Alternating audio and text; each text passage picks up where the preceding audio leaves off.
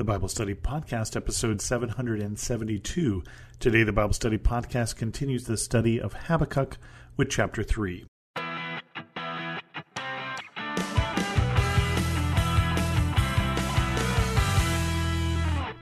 Welcome to the Bible Study Podcast. I'm your host, Chris Christensen. I say continue the study of Habakkuk. We really end the study of Habakkuk today. This is one of the minor prophets and a shorter book. Habakkuk's Prayer. A prayer of Habakkuk the prophet on Shigionoth. Lord, I have heard of your fame. I stand in awe of your deeds. Repeat them in our day. In our time make them known. In wrath remember mercy. God came from Teman, the Holy One from Mount Paran. His glory covered the heavens, and his praise filled the earth. His splendor was like the sunrise. Rays flashed from his hand where his power was hidden. Plague went before him, pestilence followed his steps. He stood and shook the earth. He looked and made the nations tremble. The ancient mountains crumbled, and the age-old hills collapsed. But he marches on forever. I saw the tents of Cushan in distress, the dwellings of Midian in anguish. Were you angry with the rivers, Lord? Was your wrath against the streams? Did you rage against the sea when you rode your horses and your chariots to victory? You uncovered your bow, you called for many arrows, you split the earth with rivers, the mountains saw you and writhed, torrents of water swept by, the deep roared and lifted its waves on high. Sun and moon stood still in the heavens at the glint of your flying arrows, at the light of your flashing spear. In wrath you strode through the earth, and in anger threshed the nations. You came out to deliver your people, to save your anointed one. You crushed the leaders of the land of wickedness. You stripped him from head to foot. With his own spear you pierced his head, when his warriors stormed out to scatter us, gloating as though about to devour the wretched who were in hiding. You trampled the sea with your horses, churning the great waters. I heard, and my heart pounded, my lips quivered at the sound. Decay crept into my bones, and my legs trembled. Yet I will wait patiently for the day of calamity to come on the nation invading us. Though the fig tree does not bud, though there are no grapes on the vines, although the olive crop fails, and the fields produce no food, though there are no sheep in the pen and no cattle in the stalls, yet I will rejoice in the Lord. I will be joyful in God my Savior. The sovereign Lord is my strength. He makes my feet like the feet of a deer. He enables me to tread on the heights. For the director of music, on my stringed instruments. And that is apparently then a song. That is apparently not just a prayer, but a psalm, and therefore it's supposed to be played with strings. I'm not going to break out the guitar and play that for you, because I actually know a couple of songs that use those words. The two different parts that I've heard turned into songs are, though the fig tree does not bud, though there are no grapes on the vine, though the olive crops fail and the fields produce no food, though there are no sheep in the pen and no cattle in the stalls, yet I will rejoice in the Lord. And then the other one that you may have recognized from this is, he makes my feet like the feet of a deer. He enables me to tread on the heights. And I think of the book series Hind's Feet in High Places, a hind being a deer, that were based on this or other verses like it in the Bible. But Habakkuk is praying, and Habakkuk is remembering what he has heard from ancient days of the wrath of God, and how God was this inevitable, irresistible force, and he is wondering why he doesn't see that in his day. It's a continuation of the lament that he had in the first chapter, where he is saying, how long are you going to let this go on? But he is looking for that God, that wrath of God. Now, praying for the wrath of God seems like a tricky thing, because we have to hope that God is really not angry at us if we're going to see a wrathful or angry God. But he is looking at a people that have been invaded, is the words that he uses here, and says, why can't we see that God of the Old Testament? Well, he's still in the Old Testament, but why can't we see that God who destroyed the armies of Pharaoh, for instance, the armies in the Red Sea?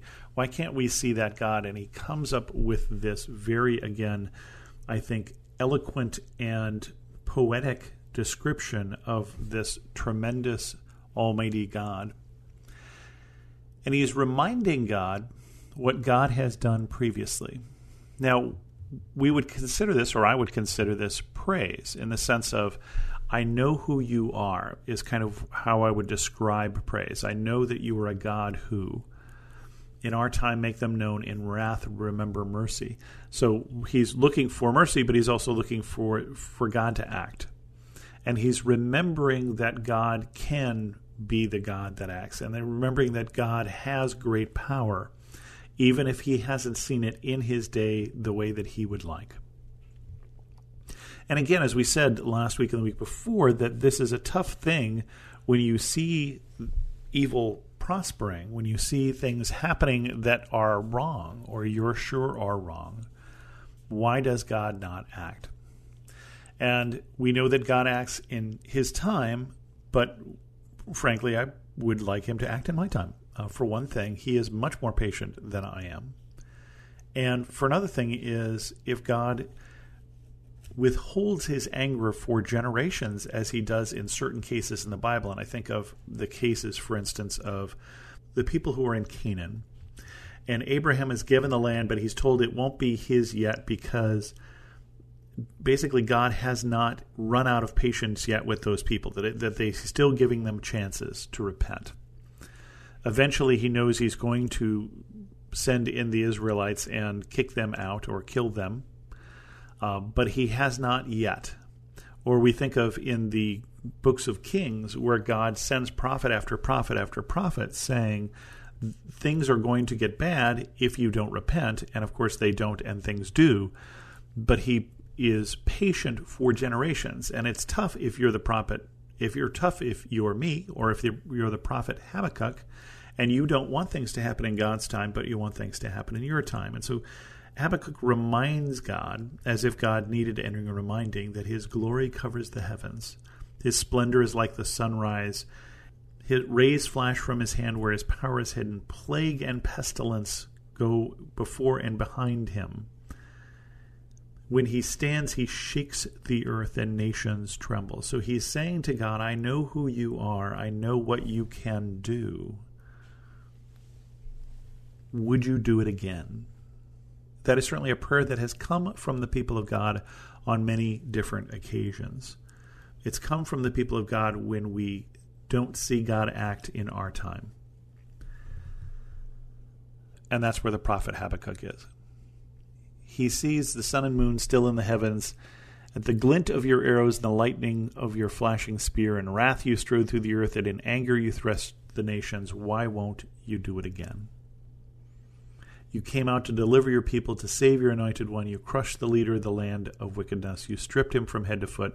With his own spear you pierced his head. Why won't you do it again? That's really the message that Habakkuk has is, God, I know who you are. I know what you can do. Why don't you do it again? But I like that it starts that way, and like so many verses in the Bible, so many chapters rather in the Bible, it doesn't end that way.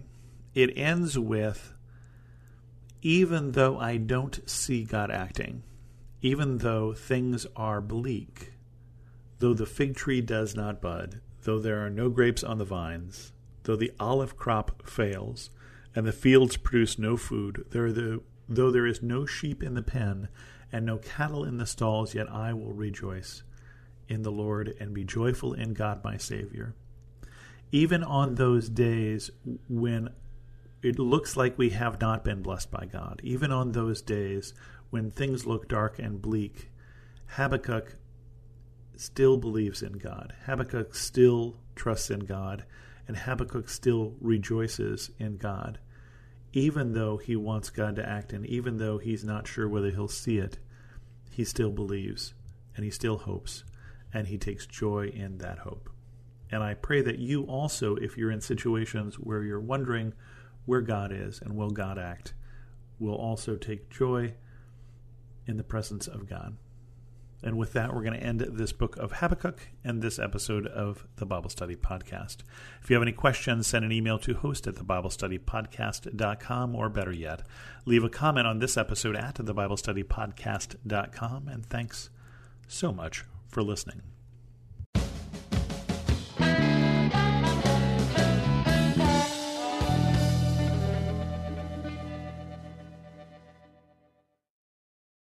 In a recent survey, parents reported that 52% of homeschooled children need learning accommodations. These parents need practical advice, encouragement, and hope to fuel their homeschooling efforts.